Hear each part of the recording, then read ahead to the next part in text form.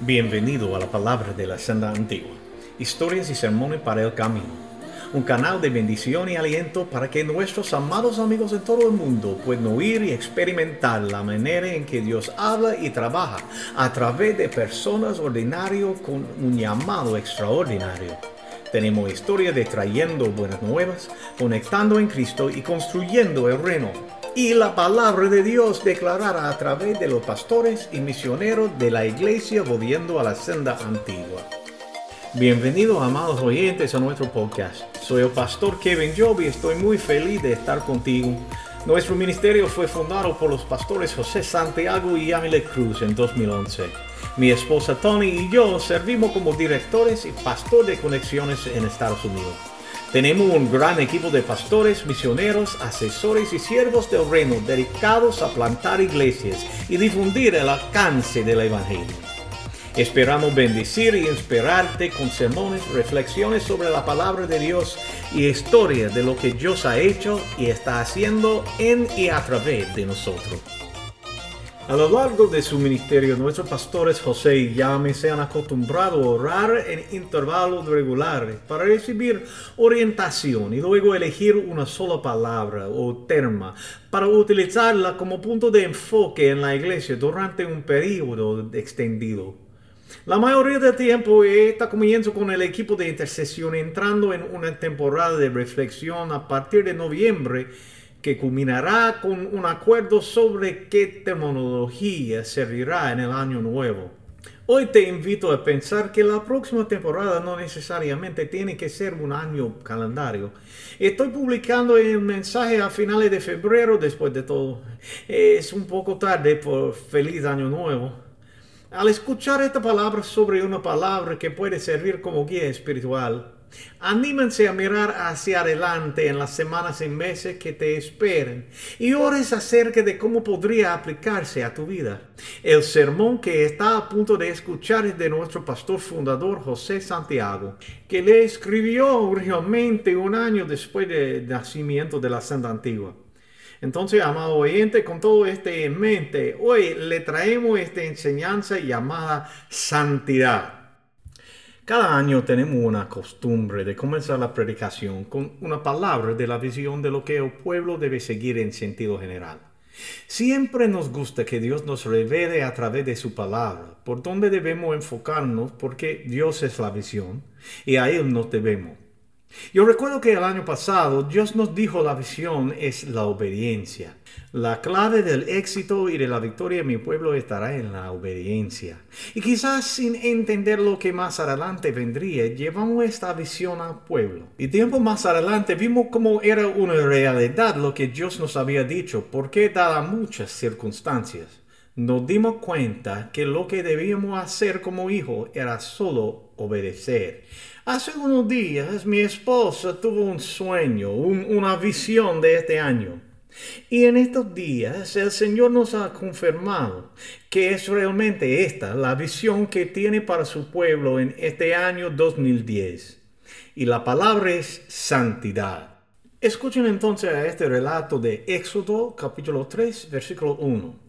Dice la palabra así: un día en que Moisés estaba cuidando el rebaño de Jetro, su suegro, que era sacerdote de Madián, llevó las ovejas hasta el otro extremo del desierto y llegó a Horeb, la montaña de Dios. Estando allí, el ángel del Señor se le apareció entre la llama de una zarza ardiente.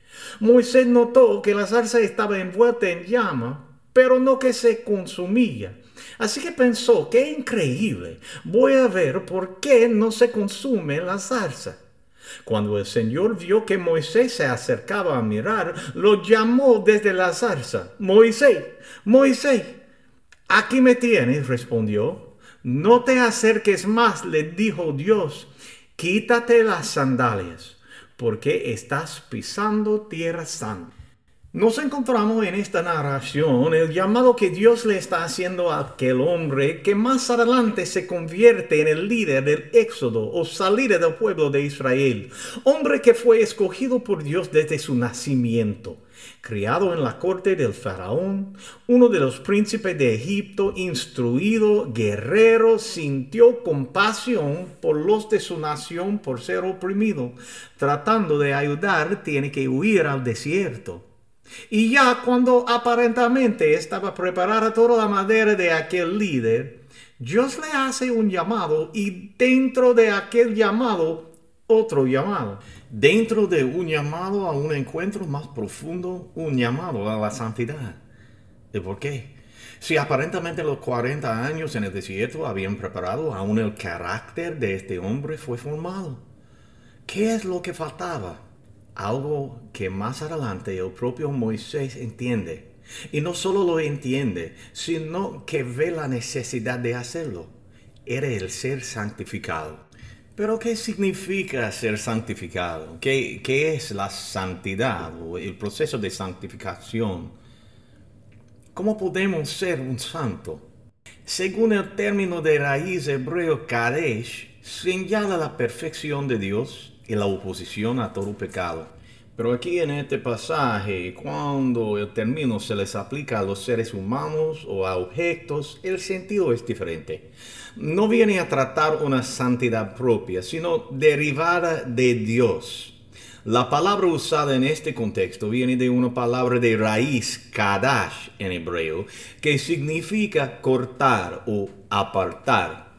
Entonces, en el caso de los seres humanos o objetos, la santidad quiere decir que la persona o objeto ha sido separada para Dios. Y esa es la idea de la palabra santificar, es separar una cosa para el uso divino. Pero ¿por qué Dios le está haciendo este llamado a Moisés? ¿Qué tenía que ver la santidad con ir a enfrentarse al faraón para que dejara ir a su pueblo? Pues aparentemente desde un punto de vista humano poco tenía que ver, pero mucho espiritualmente. Vemos la respuesta quizás un poco en el libro de Mateo capítulo 12, 29.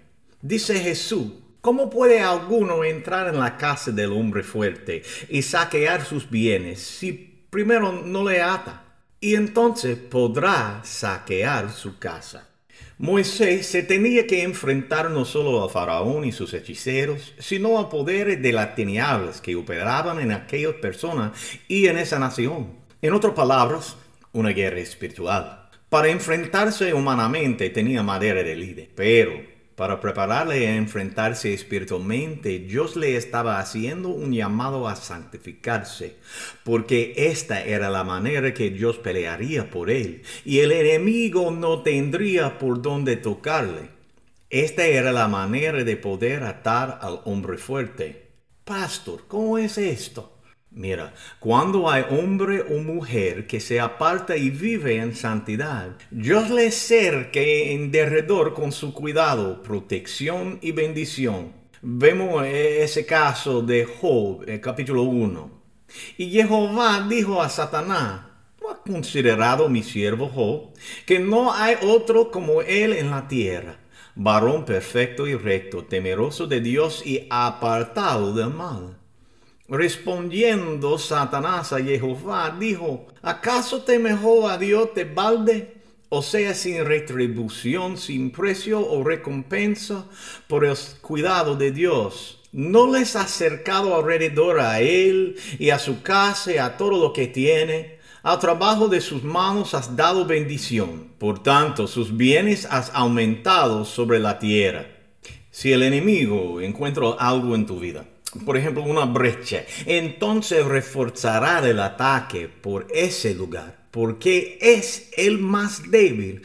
Pero si no encuentra, no tendrá modo de cómo destruirte. Entonces, santifícate es la visión para este tiempo. ¿Por qué estás llamado a conquistar, a tomar la tierra que Él te prometió? Pero dentro de ese llamado, Él te hace un llamado a la santidad. Es curioso que lo vemos llamado a santificación en Éxodo 3:5, porque si miramos adelante lo podríamos leer algo bien similar. Para preparar para tomar la tierra prometida, Josué los mandó a los israelitas en capítulo 3 y 5 de Josué. Dice la palabra: Josué le ordenó al pueblo: santifícanse, porque mañana el Señor va a realizar grandes prodigios entre ustedes. Así pudieran entrar y conquistar a Jericó, la ciudad más fortificada de aquella región. Pero si ve aún más adelante lo que ocurre cuando ellos en desobediencia a Dios tomaron del anatema, lo que les ocurrió a ir a tomar la ciudad de Ai, fueron derrotados. Sucede que a veces Dios quiere hacer maravillas en nosotros y no puede. Porque no hay santidad en nosotros. No nos apartamos ni nos separamos para Él. Andamos según nuestros propios caminos, según nuestra propia manera de vivir. Y así no funciona. ¿Sabe por qué? Porque Él no usa vasos sucios. Él busca vasos que estén limpios. Vasos de honra. Vamos a tomar una breve pausa. Síguete con nosotros para más de la senda antigua. Nuestra gran esperanza es llevar la luz del reino de Dios hasta lugares más oscuros. Deseamos ver a la gente liberada de su cautividad y por eso ofrecemos la salvación que solo viene en Cristo. Nuestro ministerio está fundado por conexiones en Cristo y nuestra base financiera depende de acompañamiento regular de hermanos amigos como tú. Si quisieras ser un compañero de pacto o contribuir a la obra del ministerio, ve a nuestra página de web ancientpathministries.org. Echa un vistazo a la iglesia en acción y aprender cómo puedes ser parte de trayendo buenas nuevas, conectando en Cristo y construyendo el reino. Y estamos de vuelta. Según de la Biblia en 2 de Timoteo, capítulo 2, 19, dice Pablo, el fundamento de Dios está firme, teniendo este sello. Conoce Dios a los que son suyos, y apártese de iniquidad todo aquel que invoque el nombre de Cristo. ¿Qué es el fundamento en una casa? Los cimientos. Y la palabra nos dice que el fundamento, o sea, los cimientos de Dios están firmes, o sea que no se mueven. Imagínate usted si un cimiento de una casa que constantemente se esté moviendo, se caerá la casa. Además nos dice que tiene un sello. El sello desde la antigüedad nos decía que esto con lo que se marcaba era importante. No podía ser violado o traspasado una vez que estuviera puesta sobre él. Recordamos cuando sobre la piedra que tapó la tumba de Jesús, los romanos pusieron un sello. Y hoy vemos el sello muy usado en las ropas y artículos que se fabrican. Casi todos poseen una marca registrada y esta denota cuál es su calidad. Cuando queremos una buena ropa, miramos cuál es su marca a través del sello. Una vez sellada nuestra vida con el Espíritu Santo, no debe ser violado los preceptos de Dios en nosotros. Y Dios te conoce a ti. ¿Cuál es tu sello? ¿Cuál es la marca calidad que llevas tú? ¿De calidad o barata? 2 Timoteo 2:20. Pero en una casa grande no solamente hay utensilios de oro y plata, sino también de madera y de barro. Y unos son para usos honrosos y otros para usos viles. Así que si alguno se limpia de estas cosas, será instrumento de honra, santificado, útil al Señor y dispuesto para toda buena obra. Dispuesto, que sirve para cualquier cosa. Estos son tiempos en que anhelamos avivamiento, liberación, autoridad. Pero primero Dios te dice que te pongas a cuentas con tu adversario.